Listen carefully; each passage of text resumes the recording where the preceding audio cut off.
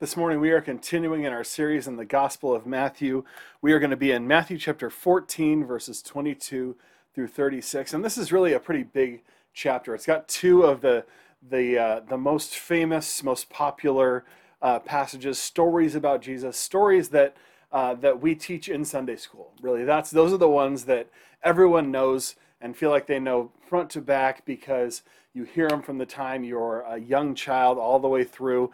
And even if you're not a church person, even if you're not somebody who's been to church a lot and somebody who hasn't read the Bible a lot, you're probably familiar with these stories. Last week, we looked at the feeding of the 5,000, and that's a pretty commonly told story. It's an exciting one because you get the 5 loaves and the 2 fish, and then you break them up and they multiply and feed over 5,000 people.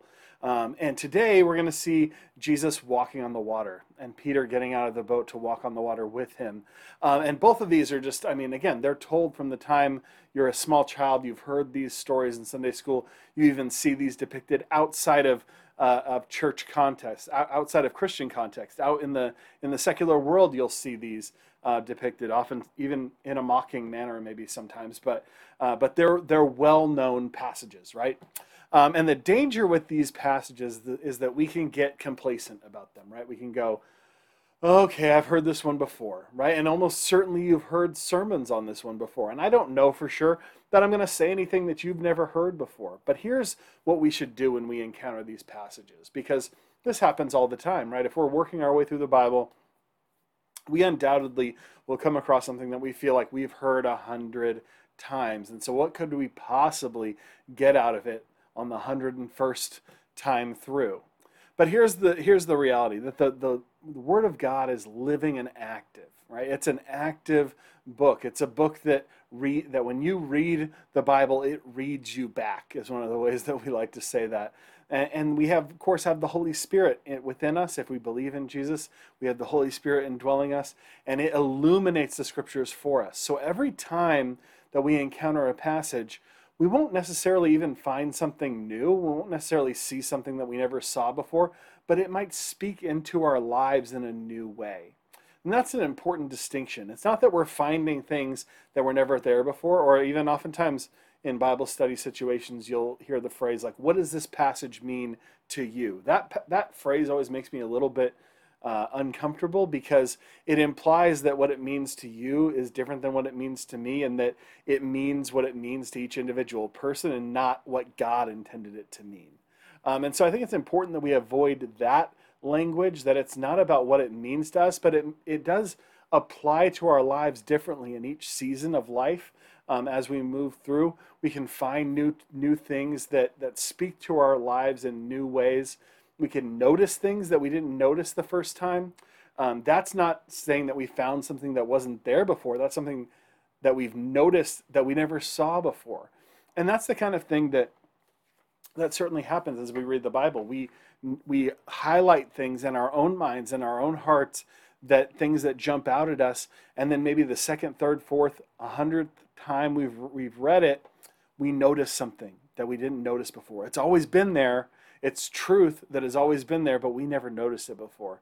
So that's what I want you to look for today, is what are the things as we go through this story again that really jump out at us. And one of the things too is to make sure we're reading it for what the Bible says, not what our culture has made these stories to be. So oftentimes we will use like the cartoon version that we saw. Like we might think of the VeggieTales version, or we might think of some other animated version, or even the felt board version that your Sunday school teacher taught you.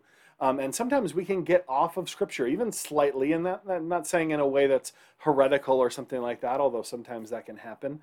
But sometimes it's just not exactly depicted the way that the Bible says it. And so oftentimes we're even editing our sketch in our minds of what this story is to make it in line with what the Bible says. And I think that's an important exercise that we can do too as we encounter these familiar stories.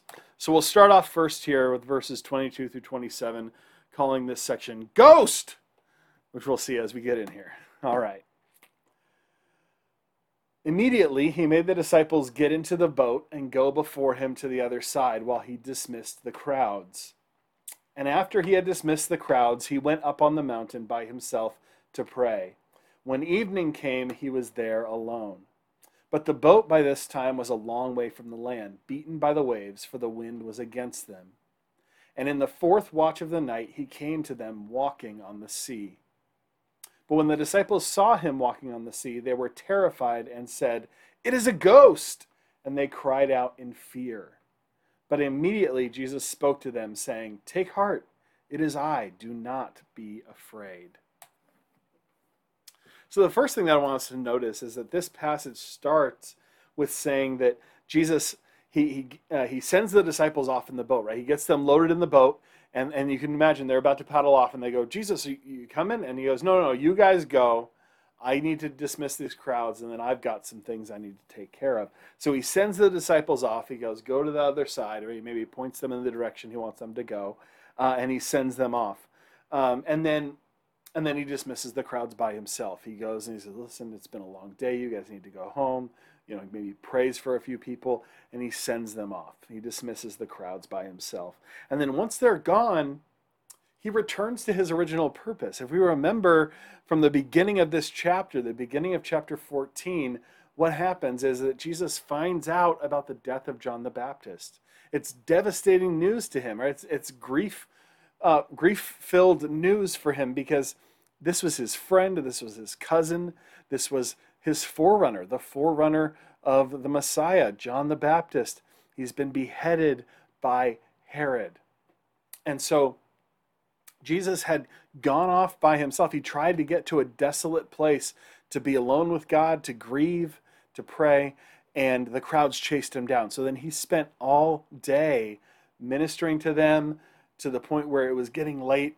They were in this desolate place, and he had to feed them. They needed to eat. And so he did this miracle with the 5 loaves and the 2 fish and fed these 5,000 families. And so now it's late, right? It's after dinner, and he's continued to do stuff, and he has to dismiss them. They've gathered the leftovers. He sent the disciples off, and now he's dismissed the crowds, and now he's getting back to his original purpose.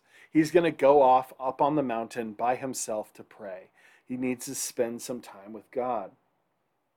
And Jesus, what we see in this is that Jesus doesn't allow anything to eliminate his prayer time, right? He might delay it for something that he thinks is important, but he's not going to eliminate it altogether. So even though he's had this really big day, right, and an emotional day, and maybe overwhelming and exhausting day, right? It's exhausting to find out this emotional news and have this reaction of wanting to get away, and then to be confronted by these crowds, and he's overcome with compassion for them, so he spends the day with them, and then he does this miracle, and now he's dismissed them. He's got to be tired, right? He had a human body. He was fully God, but he was also fully man, and so he is fully tired at this point, and yet he still will not allow this to eliminate this time he knows he needs with the Father. And so he goes off by himself to pray, probably to grieve, to talk about what happened with John.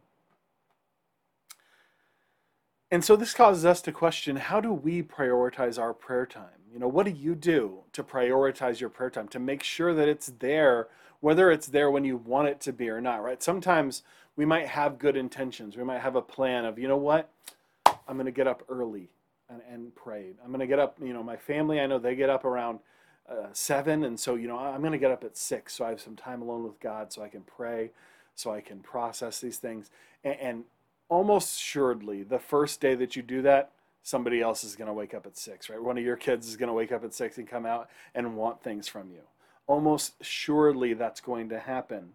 Why is that the case? Because there will be obstacles to our prayer time. There will be obstacles to the time we try to get with God. They will be both passive and active, right? There are passive things that ordinary life just gets in the way, right? You have that kid that wakes up. You have a phone call that comes in at the very time that you would set aside. You have an emergency at work that at the very time that you had wanted to set aside and pray with God and maybe read your Bible, something comes up. That just ordinary life gets in the way. We also have active obstacles in that Satan does not want us to pray. Satan and his demons will try to stop you from having that time that you need to get alone with God and pray. So there's a couple things we can do to combat this.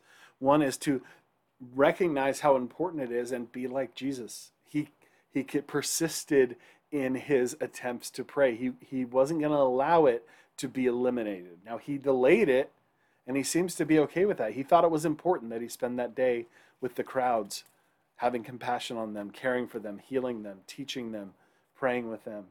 But he still gets away and gets this time alone with God. The other thing that's important for us to recognize is that we can pray at all times. We can pray anytime, anywhere. We don't have to have this moment where we get off by ourselves alone in a quiet place in order to pray. That can certainly be helpful, right? It certainly can be helpful to have some time alone with God where we're free from distraction, free from worry, free from being hurried. That's an important thing. But we can also pray at all times. Like the Apostle Paul encourages us in Ephesians chapter 6, verse 18. He says, praying at all times in the Spirit with all prayer and supplication. To that end, keep alert with all perseverance, making supplication for all the saints. Paul shows that we can pray at all times. So you can pray while you're driving. Now, don't close your eyes, but you can pray while you're driving. You can pray while you're making dinner. You can pray anytime. You can pray even when you're talking to somebody. You can also be talking to God. Right? Those things are important for us to maintain that connection. While it's important that we have that time away, it's also something that we can do all the time. I kind of relate it to marriage in that way, that you have time with your spouse, and it's important that you have time with your spouse that is alone, that is quiet. It's important to have things like date night. It's important to have those conversations after the kids have gone to bed, where you can really get into what's going on and talk about it. But if that was the only communication you did with your spouse, your relationship wouldn't be very fruitful, right? If you never talked to each other in the middle of the day, if you never talked to each other while life was happening, it wouldn't be a very full relationship. You wouldn't feel like you're in it together. So I don't know about you, but I'm texting my wife all day, and we're talking about stuff, either text message, or sometimes we'll call each other in the middle of the day. If we're apart, if we're at the house and we're doing stuff, then we're talking in little snippets throughout the day. I think it's similar with God. Can we have a similar life with God where we have those important times where we get away, but also be in constant contact with him? So that's what Jesus goes to do. He goes to pray. The disciples, they're in the boat, and they row out, but the wind is against them, right? It tells us that when evening came, he was alone there, but the boat was a long way from land. It was being beaten by the waves because the wind was against them. The disciples, if we think about where the disciples are at in this moment, right? They'd made some good progress with the boat. They're a long way out, but the wind kicked up in the night and it was against them. And we know from the geography of the Sea of Galilee that this can happen. They can have these sudden windstorms that come right down because of the way the valleys are. The wind can just rush in and just hit that lake, hit that sea super hard, and it will just create this turbulent situation. And that's what's happened here. The wind is kicked up. It's blowing in the wrong direction. Things are not going well for them. You think about the day that they had, right? Think about the day that they had with Jesus and how long they've been going. They'd seen Jesus get this terrible news. Maybe even one of them delivered it. They get this terrible news about John, and he wants to go off, and they see the crowds rushing, and there's some debate about whether they were with him in the boat or whether they were with the crowds and they ran down too because they saw the crowds going and they knew they needed to be there for him. Maybe they were even trying to stop the crowds. We don't know. But there's this big, thing where Jesus wanted to get away, and yet these crowds chase him down. And then, they're probably thinking, well, we need to be security here or something and try to keep them away from Jesus. But Jesus has compassion on them. He wants to care for them. He wants to do ministry. So now they're in ministry with Jesus. They're there helping, right? They're probably praying with people. They're probably helping get people in line and have their next turn and that kind of thing. They're assisting Jesus. They assist him with the feeding of the 5,000. And so the feeding of the 5,000, that's happening late in the evening. It's dinner time. They have a meal and then they collect the leftovers. And now the crowds are still there and they're going like, are they ever going to leave? And then Jesus says, listen, you guys go ahead. I'll dismiss them. So then they get in the boat late in the evening. Maybe it's already even dark at this time. They push off. They make some good progress. You can imagine at first they're probably feeling like a big sigh of relief, right? They're probably feeling like, oh man, that was wild. I don't know why Jesus didn't come with us, but here we go. We're going out. And then this storm kicks up. And instead of the peaceful boat ride that they were hoping for, they run into this storm and they're just trying to make it through the storm. And now, in the fourth watch of the night, this ghostly figure comes walking in their direction on the water. And they are terrified, it tells us. It tells us they were terrified to see Jesus walking toward them on the water. And now it says it was the fourth watch of the night. That's between 3 a.m. and 6 a.m. So they've been doing this all night. It's like they've almost been up 24 hours at this point. They are exhausted and now they're terrified. They think it's a ghost, which maybe we could criticize them for that, but I don't know what else you or I would think in that situation, right? You've just had this exhausting day. Now you're in the middle of a storm in a little boat on a lake, and it's the middle of the night after 3 a.m., and this figure comes walking on the water. I think any of us would jump to ghost. I think any of us would jump to, like, this is certainly not good, right? Certainly not a good thing to be seeing a figure walking to you on the water. Now, maybe because we know this story, we might have some other assumption. But I think if we were in their position, we would think the same thing, and we would be terrified like they were. It even tells us that they cried out in fear. They cried out in fear. They screamed. They screamed, right? That's what that is. Cry out in fear is a scream. They're terrified and they scream. And I think it's interesting to see Matthew's transparency here. It's very transparent. He's in the boat at this point. He's one of the disciples. He's there in the boat, and he could have chosen to leave the scream out of this account, right? He didn't have to say. He could have certainly said, "Oh, and we were scared. We were pretty scared. Not too scared. We're manly men." No, he tells them, "We screamed, man. We cried out in fear. We were afraid here." It's another interesting thing that if we compare Matthew's account to Mark's account, he adds another detail in here that's very interesting. It says that he saw that they were making headway painfully, for the wind was against them, and about the fourth watch of the night he came to them walking on the sea. He meant to pass them by. So Mark notes that as Jesus is walking toward them on the water, he's just going to walk past them, right? So the picture, Jesus is just walking on the water, walking kind of toward them, but then you see someone walking toward you and you realize, oh no, they're actually going to just walk past me.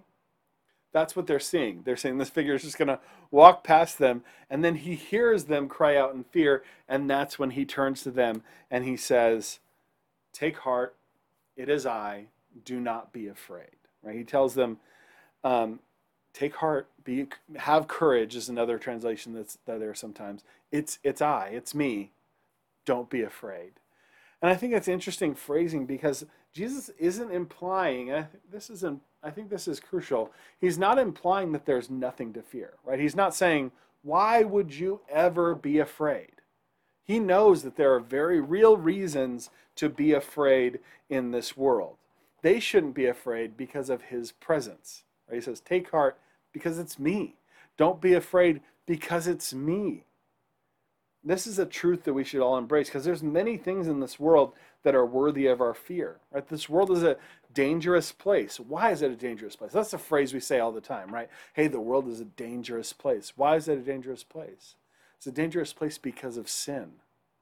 If it wasn't because of sin, if it wasn't because people have rebelled against their Creator and consequently hurt one another, the world wouldn't be a dangerous place. The world was never meant to be a dangerous place, but it's a dangerous place because of sin. And we know that Jesus has overcome the world. He's defeated Satan, sin, and death. This is something that is commented on in John chapter 16, verse 33. Jesus, speaking to his disciples, says, "I have said these things to you that in me you may have peace. In the world you will have tribulation, but take heart, I have overcome the world." Right? He tells them, listen, I want you to have peace. Jesus wants us to have peace. As his followers, he wants us to experience the peace that we can find in him. But he says, you're going to have tribulation in this world. There are going to be problems. There's going to be bad things that happen to you. But take heart, which is what he said to these disciples here in this moment. Take heart, have courage, because I have overcome the world. The reason that we don't have to have fear, is because he has overcome the world. The psalmist, King David, in Psalm 27, verse 1 says, Yahweh is my light and my salvation. Whom shall I fear? Yahweh is the stronghold of my life. Of whom shall I be afraid? Again, here we see David in a similar ways, not saying that there's never any reason for anybody to be afraid. He's saying, in comparison, and because I know that Yahweh is on my side, because I know God is with me, I don't have any reason to be afraid. It's not that there wouldn't be anything to be afraid of if I was alone, but because I have God on my side, I know I don't need to be afraid. And what we see is that our fear can only be assuaged by keeping our eyes on Jesus and recognizing his presence in our lives. And what we'll see is in this next section is an illustration of this. So we get an immediate illustration of what it looks like to keep our eyes on Jesus in order to overcome fear. This next section we're calling Out of the Boat, verses 28 through 33. Peter answered him, Lord, if it is you, command me to come to you on the water. He said, come. So Peter got out of the boat and walked on the water and came to Jesus. But when he saw the wind, he was afraid, and beginning to sink, he cried out, Lord, save me. Jesus immediately reached out his hand and took hold of him, saying to him, O you of little faith, why did you doubt? And when they got into the boat, the wind ceased. And those in the boat worshipped him, saying, truly you are the Son of God.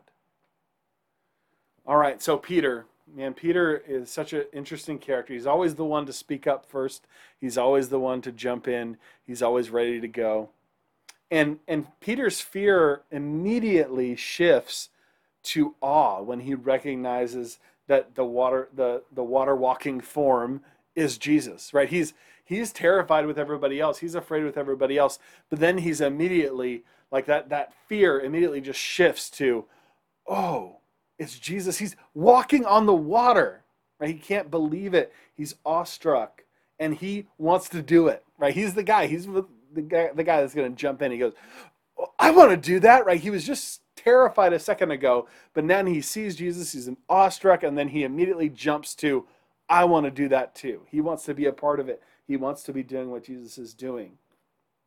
And he asks Jesus to command him to come out on the water, right? He says, if it is you, but that's really the form of that in the Greek is the assumption that it is. It's not really a full question. It's really him assuming that is the case. And so he's saying, listen, command me to come out in the water. He believes that Jesus has the power to make him walk on water just like him if he wants to. So Jesus obliges and tells Peter to come out on the water. He says, come. All right. You want me to command you? Then I command you to come to me on the water. And so Peter steps out of the boat, and it works. He's walking on the water. But then it says he saw the wind. When he saw the wind, which is such an interesting phrase because we know we can't see the wind. We can see the effects of the wind, and we can feel the wind, which is, I think, probably what happened to Peter, right? He sees the wind, a gust of wind comes, it blows up the waves. The waves kick up, and he probably feels it on his face and through his clothes. And that's when he realizes the danger that he's in. He shouldn't be able to walk on the water, right? This shouldn't be something that is possible. He all of a sudden his rational mind starts kicking in, and the excitement and awe that he stepped out of the boat with, that's all of a sudden gone. And now all of a sudden it's, wait, I shouldn't be able to do this. And he's afraid. He's in the middle of the sea at night in a storm, walking on the water, and he's exhausted. He's been up for almost 24 hours. So he gets scared. scared from seeing the wind. We should note that Peter did know how to swim. We see this, if you want proof, in John chapter 21, verses 7 through 8, he swims 100 yards. I'll let you look that up on your own. John 21, verses 7 through 8. So we know that he could swim, but it would be a scary situation for the best swimmer, right? The best swimmer in the world in this situation, having been through what Peter had been through that day, having stayed up all night, having thought he saw a ghost, now stepping out of the boat while the storm is still raging and you're miles from shore, he would be scared. He would be scared as he starts to sink and realizes this isn't good.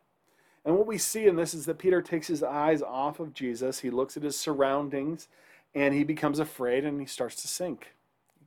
He starts to sink as a result of his fear. And his fear and doubt cause him to sink, and he cries out, "Lord, save me."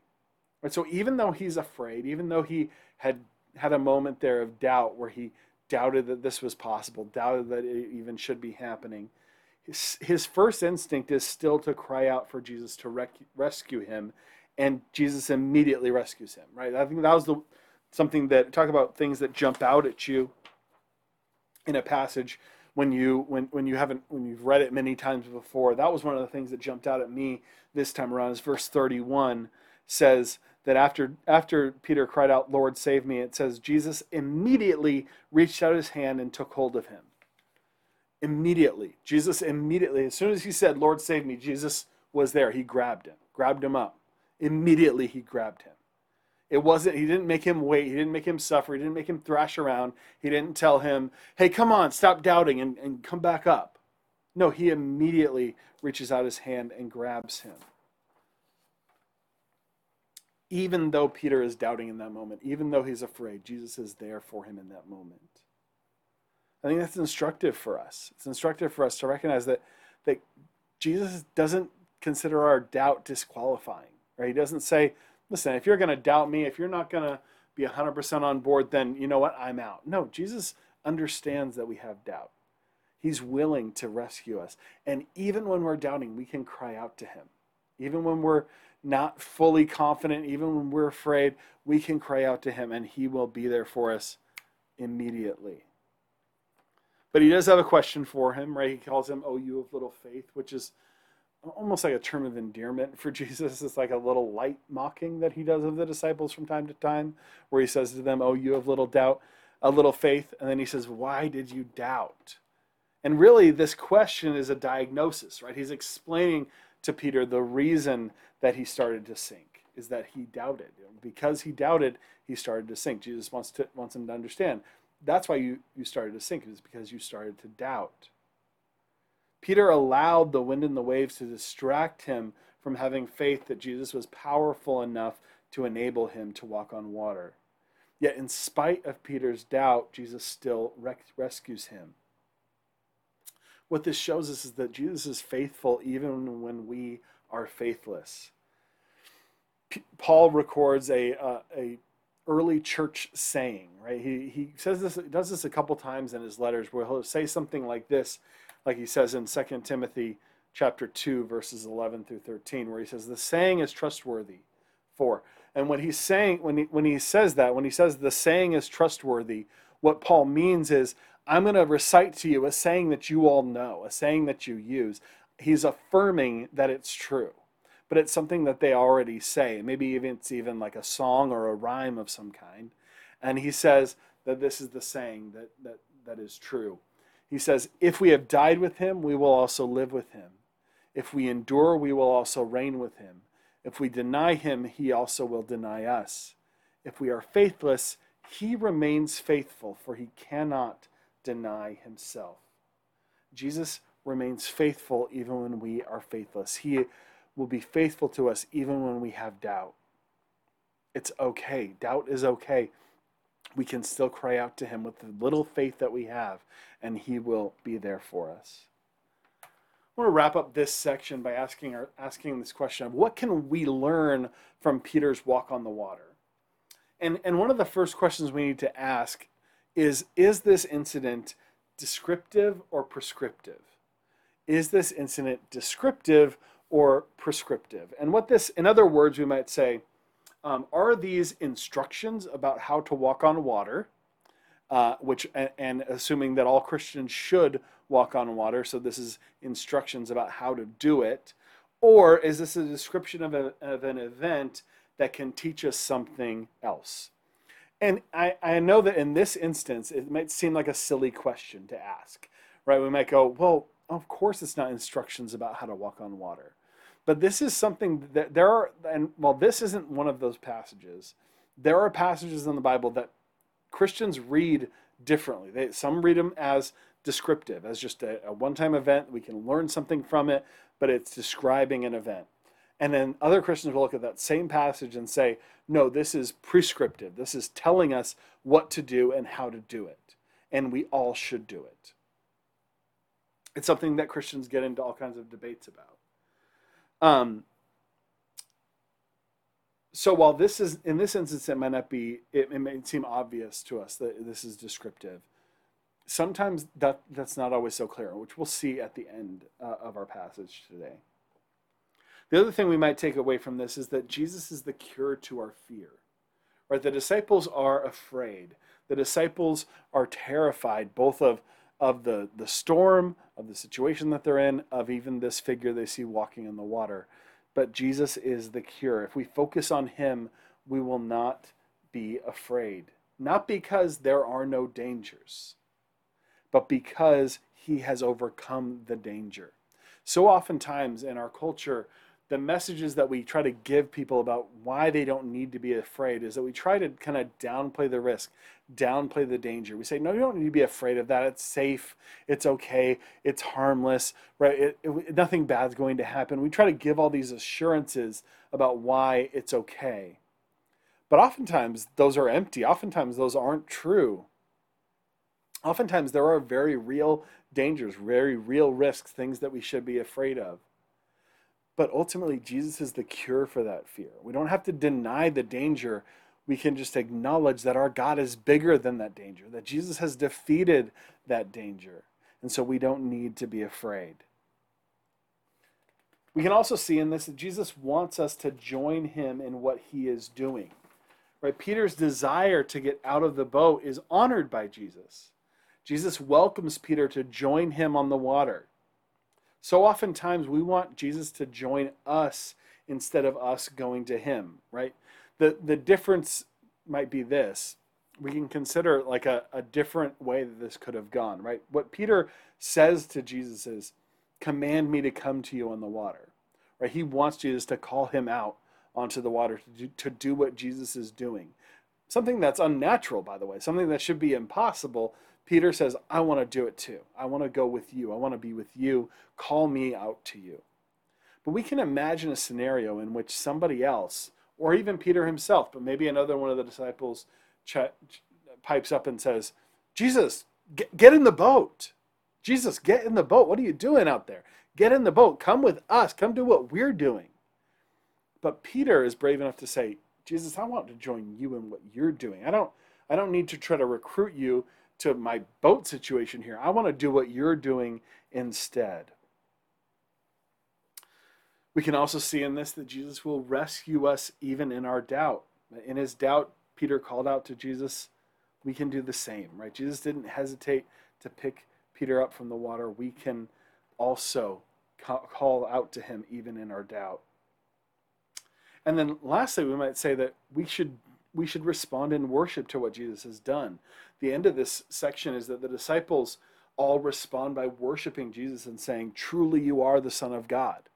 Right? So when he does finally get in the boat, they worship him for what he has done. They worship him for who he is. We should also respond to Jesus in worship in all situations. There's one takeaway that you might have heard before that I didn't say, and that is something along the lines of step out of your comfort zone.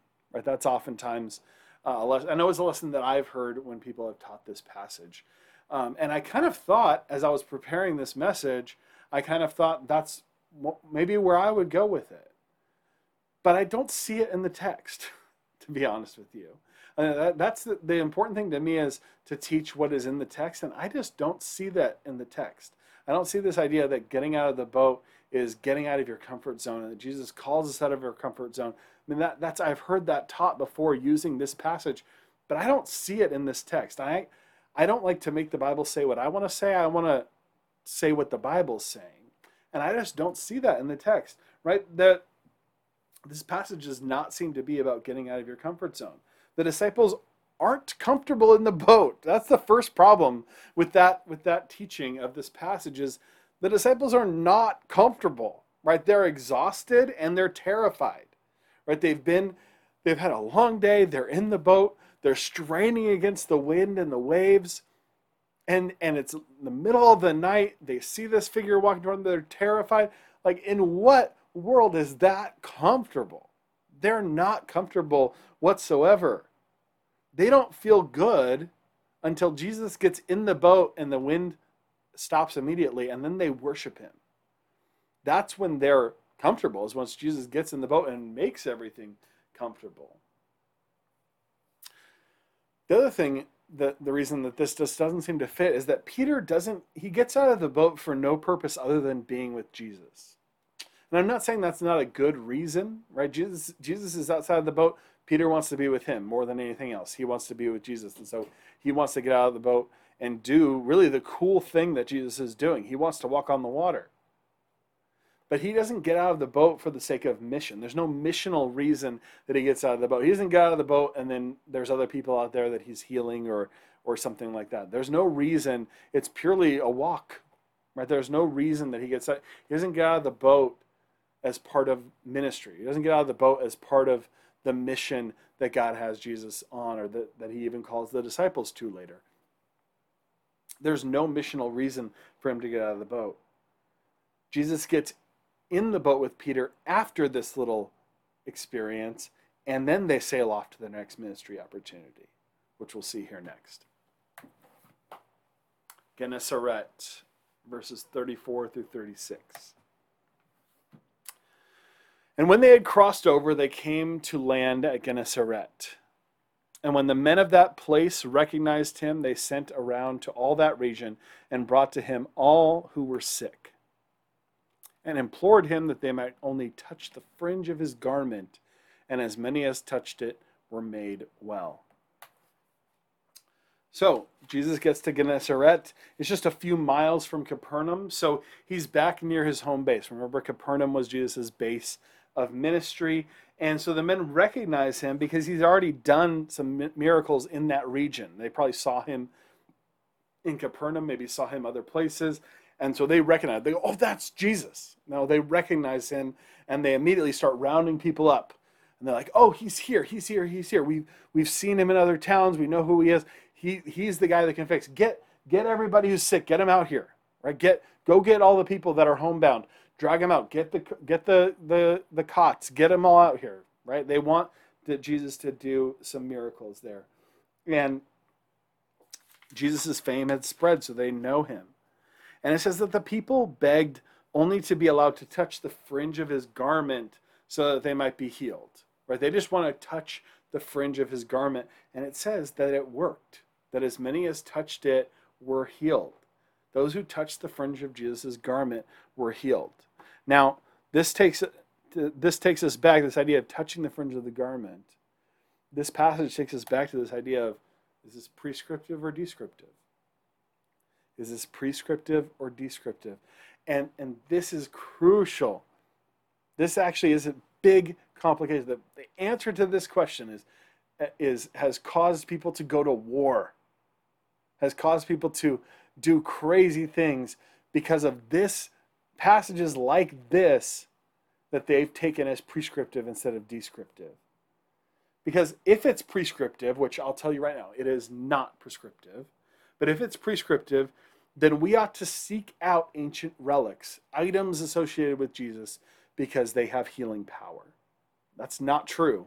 But if we took it as prescriptive, then that's what we would do. That would be the right thing for us to do, because it would be prescriptive. We should want to touch part of his garments. And so that's why we see people doing things like looking for, people claim to have fragments of the cross or fragments of the manger. Why do they care? Because they think that those things have power. People look at like the Shroud of Turin, you may have heard of, right? Where they think this was the cloth that covered Jesus after he was crucified.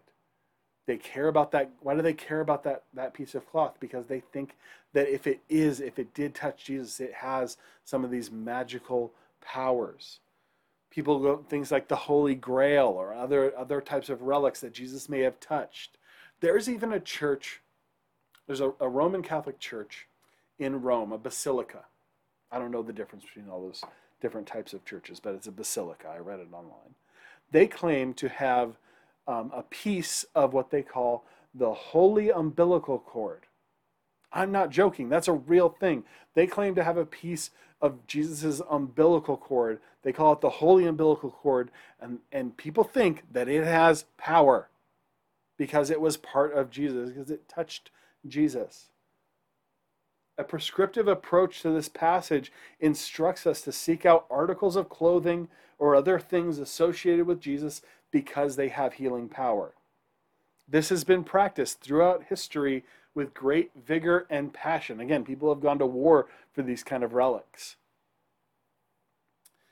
But if instead it's descriptive, and it is, then we can see that this touching of the fringe was an act of humble faith in Jesus, not in the clothing. Right? It's an act of humble faith. The idea that they would touch the fringe of his garment is an act of humility. They're being humble. It's not the garment that heals them, it's Jesus that causes the healing. It's the faith they have in him. The touching of the garment is a symbol of the humble faith that they have in him. We see this expressly stated in Matthew chapter 9, verses 20 through 22. It says, "Behold, a woman who had suffered from a discharge of blood for 12 years came up behind him and touched the fringe of his garment." There it is again. "For she said to herself, if I only touch his garment, I will be made well." Jesus turned and seeing her said, "Take heart, daughter, your faith has made you well." And instantly the woman was made well. He tells her, here in verse 22, he doesn't say, "Hey, because you touched my garment, you're well." He says, "Your faith has made you well." It's faith in Jesus, not in the clothing. It's faith in Jesus that heals, not the clothing. So touching the fringe is a sign of humility. They're acknowledging that he is holy and they are not worthy to approach him. They're not worthy to stand before him. They need to kneel before him and touch the fringe of his garment, the bottom. That would be like the very bottom, that would be near his feet. They're touching the fringe of his garment. And it's humble faith that is honored. That's what we should take away from this account, is that humble faith is honored by Jesus, not that touching the garment is what healed them. We'll wrap up with this. 3 takeaways for today's passage.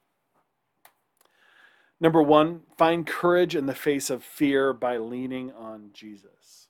I recognize that fear is often valid. If we didn't have Jesus, it would be 100% valid. We would be afraid of things like Satan because he is real. Demonic forces are real.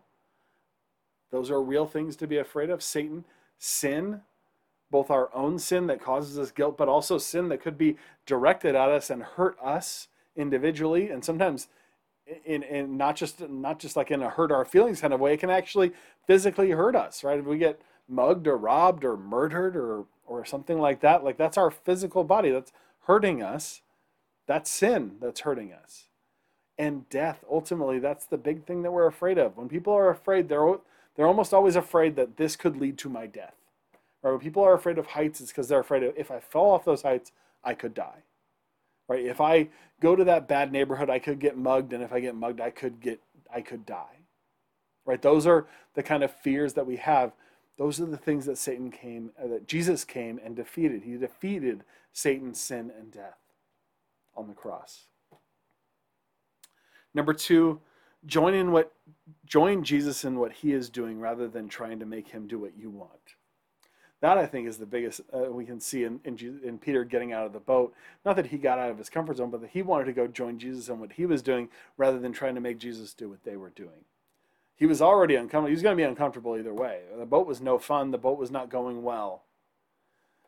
And stepping out onto the water was scary, but neither was going well. So he said, I want to be with Jesus. I want to do what Jesus is doing. So often we want to call Jesus to do what we're doing, but we should join him instead. And number 3, come to Jesus with humble faith. Come to him with humble faith. Recognize that he is the King. He's our creator. He's our Savior. He is so far above us. He is ultimately holy, like no other. And so we need to come to him with a humble faith. Would you pray with me now? Father, we do want to come before you in humility. We want to acknowledge who you are, that you are the creator of the universe, that you are the holy King who's worthy of all of our submission, all of our honor, all of our praise. And you are our Savior. In spite of our rebellion, you came and died for us and rose again, that we might have eternal life and we would be accepted into your kingdom because you have made us acceptable. So God, we want to join you in what you're doing. We want to be a part of what you're doing. We want to follow you in all things. Show us what you might have for us to do. In your name we pray. Amen.